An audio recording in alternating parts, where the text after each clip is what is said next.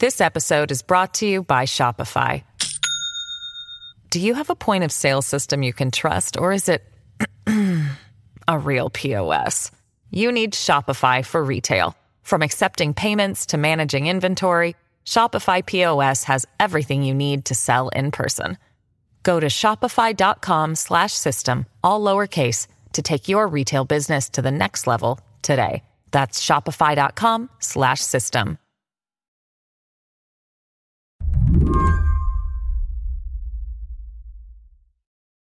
Before I introduce you to Robin Holmes, I need you to know how seriously she takes her job. Robin is the clerk in Otero County, New Mexico. So she issues marriage licenses and takes notes at county commission meetings, administers elections. I know how much this job means to her because whenever she gets photographed, she's in a uniform, a button-down purple shirt with her name embroidered on her right side. Otero County Clerk's Office is embroidered on the left. Also, I've seen her office, and it's clear she's got a moral code. She has not one, but two crosses behind her desk. Oh, yes, I sure do. And one on the other side of my office. I called Robin because I wanted to know when the trouble started around elections in New Mexico. It was in October when we received this book that it was sent to all the clerks in the state and all the commissioners. And, we as clerks were a pretty tight-knit group. And we have a email that we all email to the clerks group. And we discussed different items like this. And everybody that had gone through it couldn't find anything in it that particularly said anything. Yeah, what was this book? It was a book criticizing the 2020 election? Oh, yeah, it's saying that it was fraud. This book was from a guy named David Clements, a former law professor and current Trump supporter. He was sending this 261-page document not just to county clerks, but to county commissioners. Those are the people who sign off on election results. And it had all these graphs, but it's like, where did you get your information? We've never seen any of this before. And they told the commissioners, I can prove there's fraud in your county. I can prove it happened. But there's nothing in there to prove anything. Did you think when you first got this report, like, this will blow over? There's nothing here. Exactly. And I thought, you know what? Nobody's going to believe this. But people did believe this report. Pretty soon, this guy, David Clements, was showing up at county meetings, confronting Robin directly, especially about the county's use of Dominion voting machines. I think that was Clements' idea, was to just keep preaching it until it was just like the truth, Eventually, Clements wasn't just raising questions about the 2020 election. He was urging county commissioners to reject the results of this year's primary.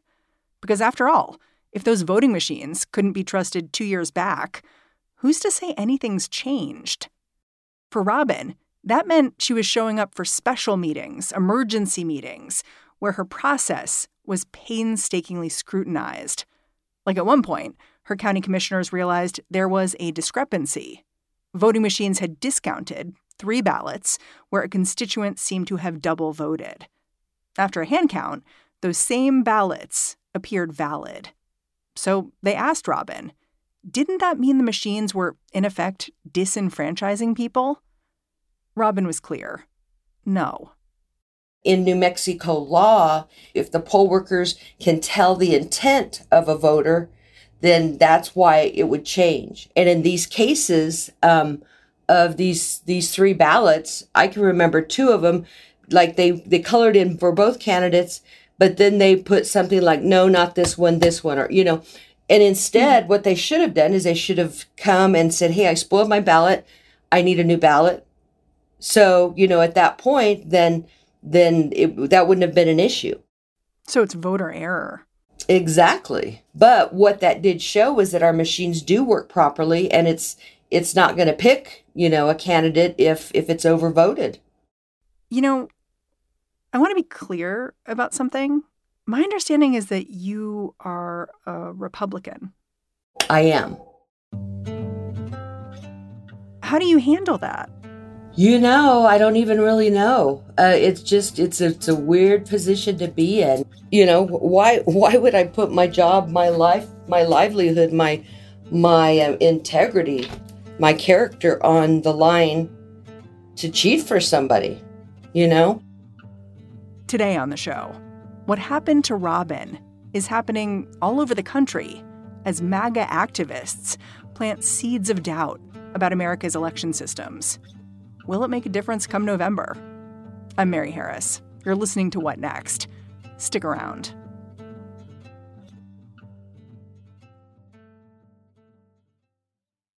This episode is brought to you by Discover. When it comes to your finances, Discover wants you to know they are the credit card that is always there for you. With 24/7 U.S.-based live customer service, everyone has the option to talk to a real person anytime, day or night. Yep, that means no more waiting for, quote, normal business hours just to get a hold of someone. We are talking real service from real people whenever you need it. Get the customer service you deserve with Discover. Limitations apply. See terms at discover.com/creditcard. This episode is brought to you by Shopify. Do you have a point of sale system you can trust, or is it a real POS? You need Shopify for retail. From accepting payments to managing inventory, Shopify POS has everything you need to sell in person. Go to shopify.com/system, all lowercase, to take your retail business to the next level today. That's shopify.com/system.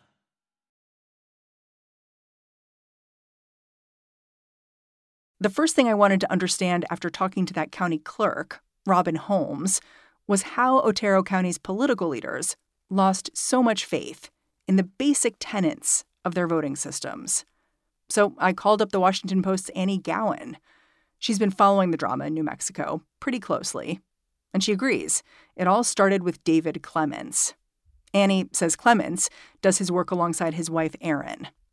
I feel like that they're almost personally responsible for spreading this contagion through the state. Basically, what happened was that David was a very successful, popular professor. He was a tenure-track professor at New Mexico State University, but he was also, very conservative, and he was against the mask mandate. And he was fired from his job ultimately last October because he refused to wear a mask in class.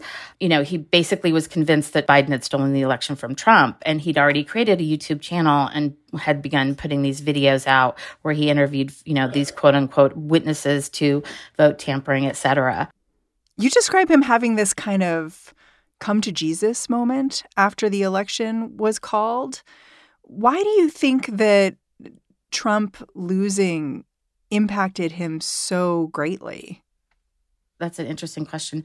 He basically describes it in religious terms. He's very, purports to be a Christian. But so the way he described it in a speech was that he and his wife and his kids were at their cabin in New Mexico in the mountains, and he was watching the Jan 6 attack on the Capitol in real time. And at that moment, he was just overwhelmed by some kind of spiritual fervor. And he went outside and fell on his knees, and he said God spoke to him and said, "We're going to win." And so he came back down, he came inside, and he came off the mountain, and he began campaigning, with this firm sort of spiritual belief that Trump was the rightful president, that the election had been stolen, and that we need to take America back.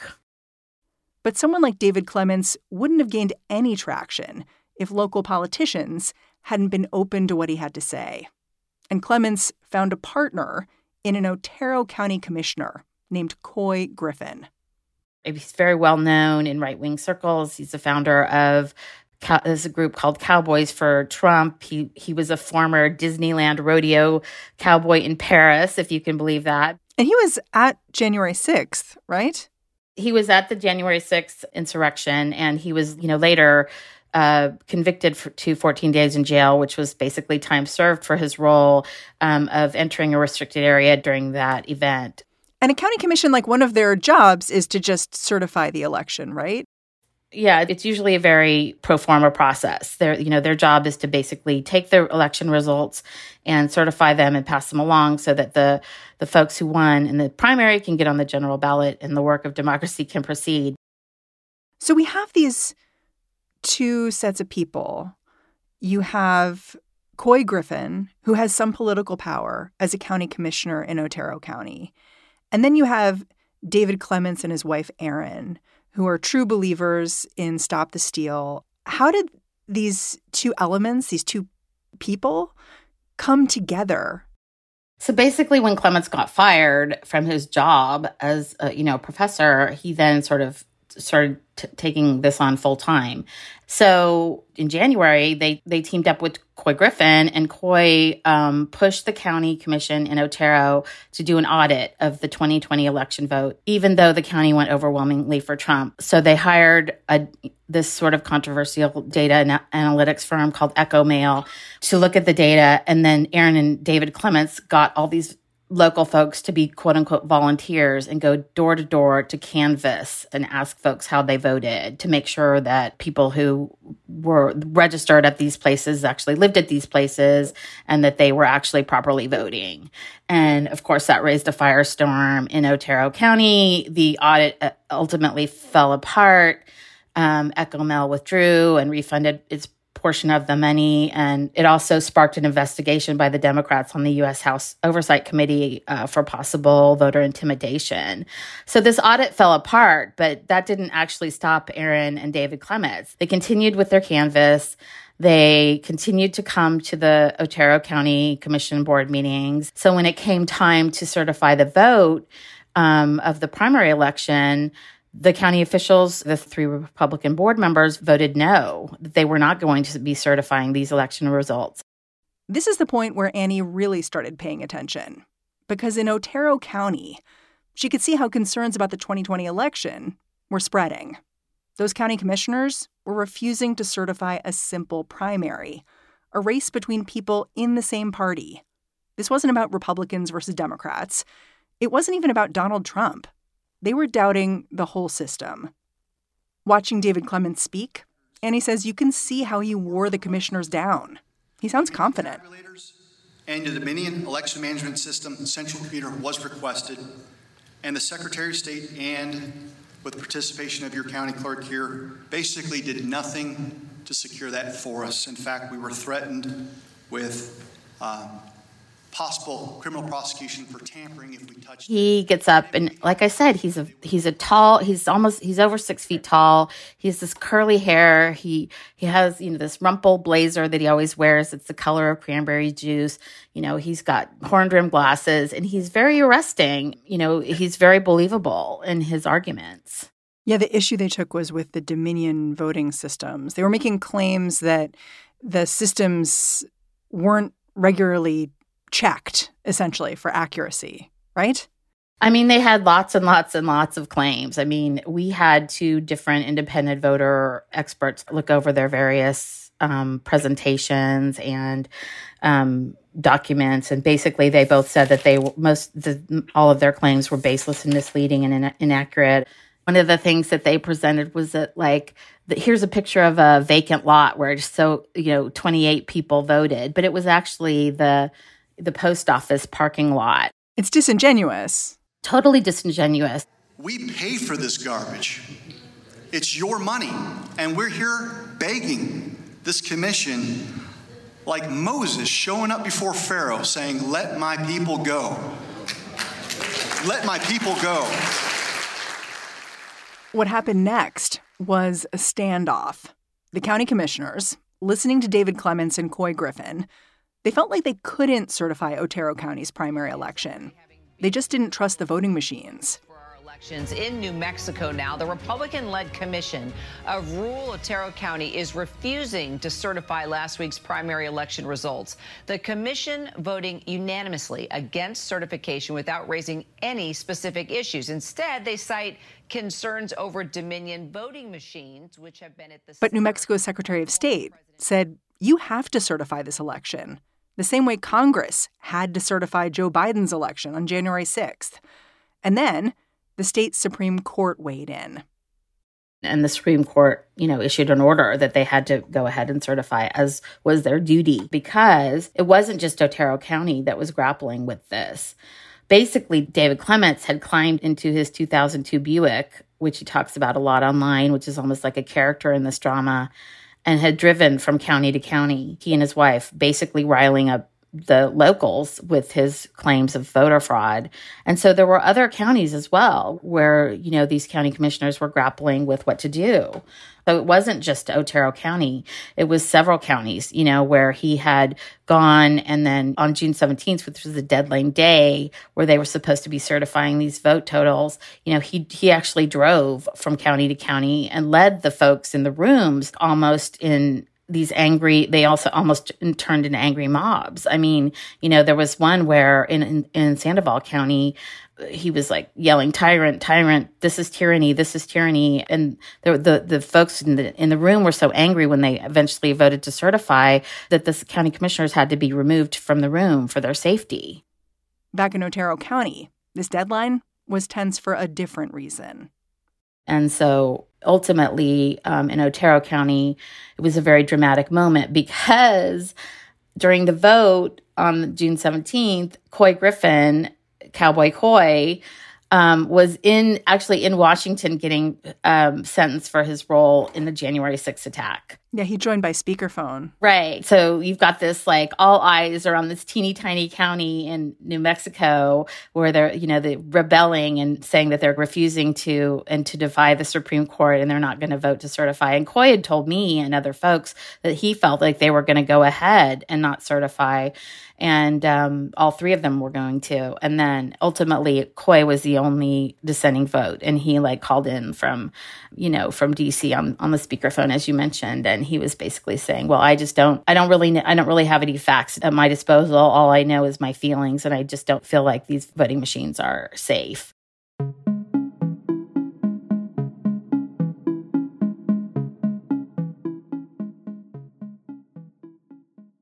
So eventually, the primary results were certified in Otero County and other counties in New Mexico.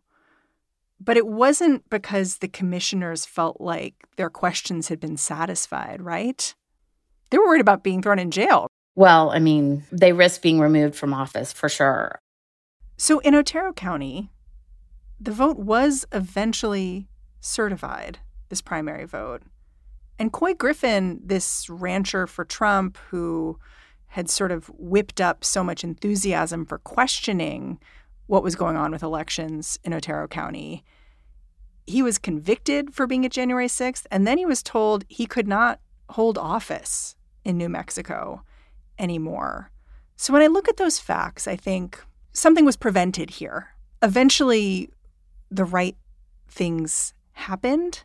So why is it important for us to pay attention to what happened here anyway?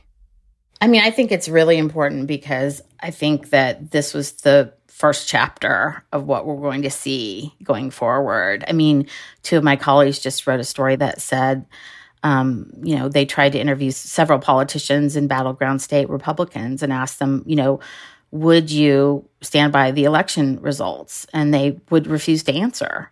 So I think that this is just the opening window in what we're going to see going forward, and that there's a great possibility that there will be a lot of chaos surrounding the midterms and beyond.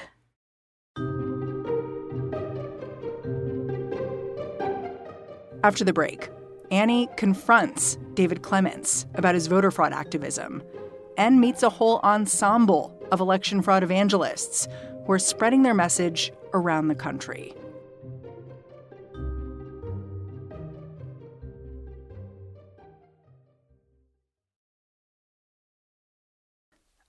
I know you spoke with David Clements, and your conversation with him, you took him to task. You were really demanding answers from him. Can you just characterize that conversation?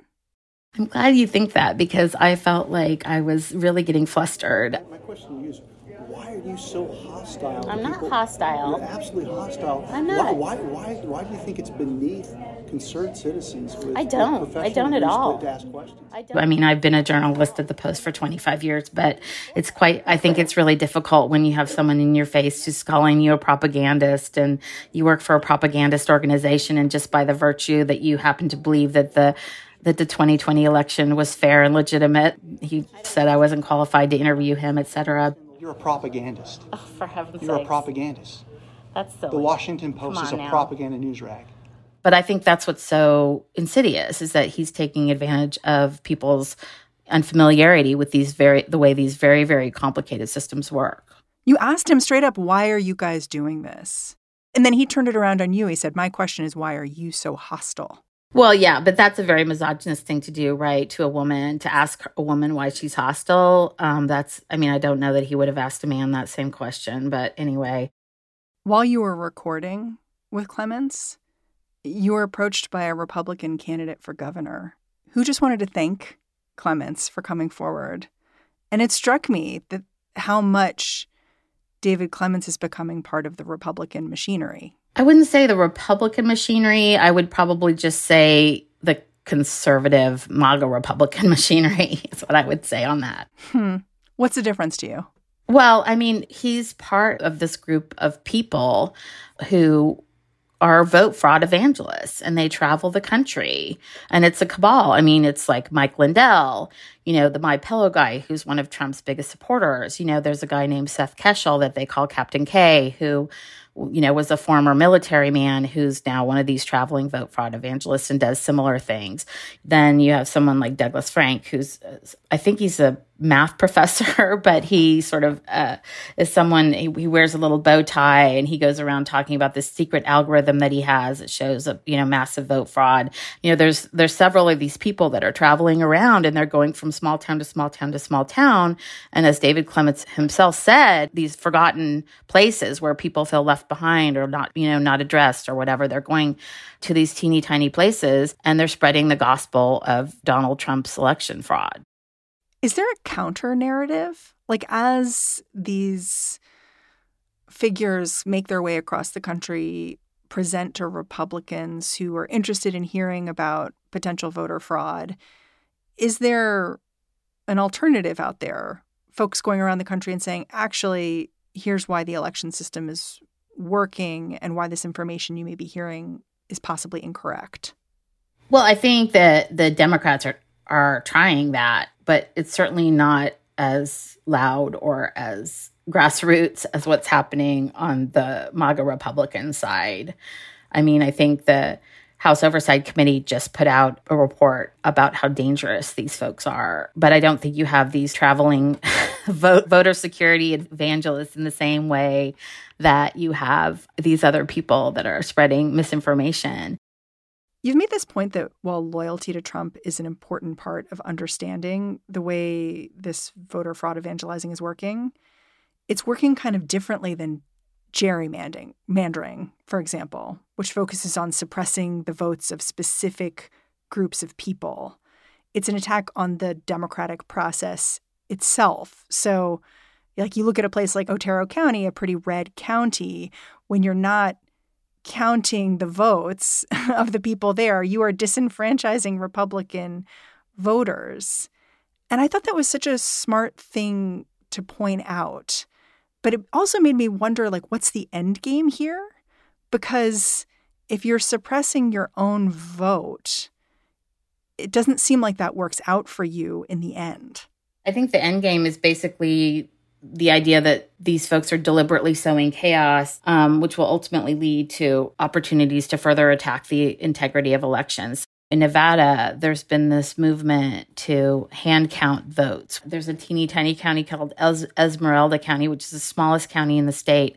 And they did hand count their ballots in the primary.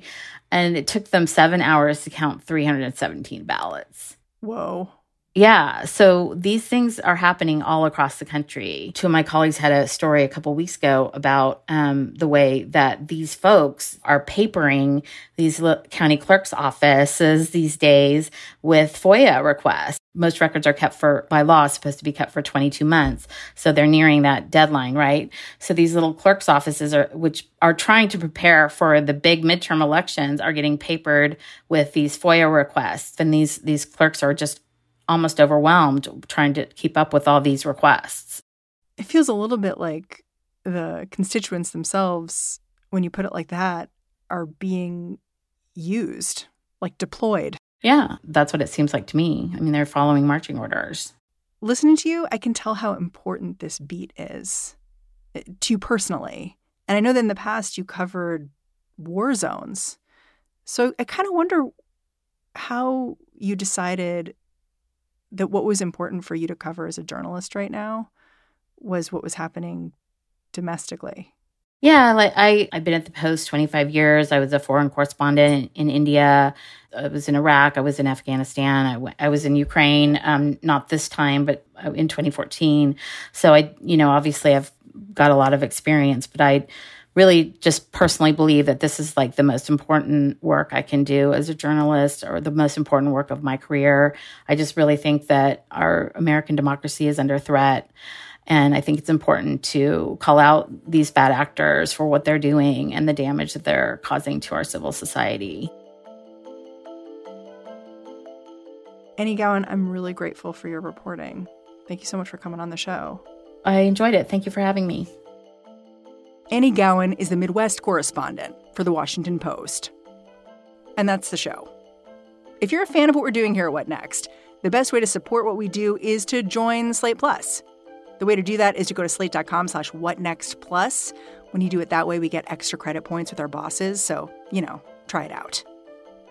What Next is produced by Elena Schwartz, Mary Wilson, Carmel Delshad, and Madeline Ducharme.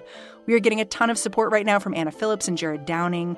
We are led by Alicia Montgomery and Joanne Levine. Quick note here, if you did not catch What Next TBD this weekend, you still have time. You can do it right now. Lizzie O'Leary took a deep dive into what's behind the resurgence of nuclear energy. Check it out. All right, I'm Mary Harris. I'm going to be back in this feed tomorrow. I'll catch you then. This is the story of the one. As head of maintenance at a concert hall, he knows the show must always go on. That's why he works behind the scenes, ensuring every light is working, the HVAC is humming, and his facility shines. With Grainger's supplies and solutions for every challenge he faces, plus 24/7 customer support, his venue never misses a beat. Call quickgrainger.com or just stop by. Grainger, for the ones who get it done.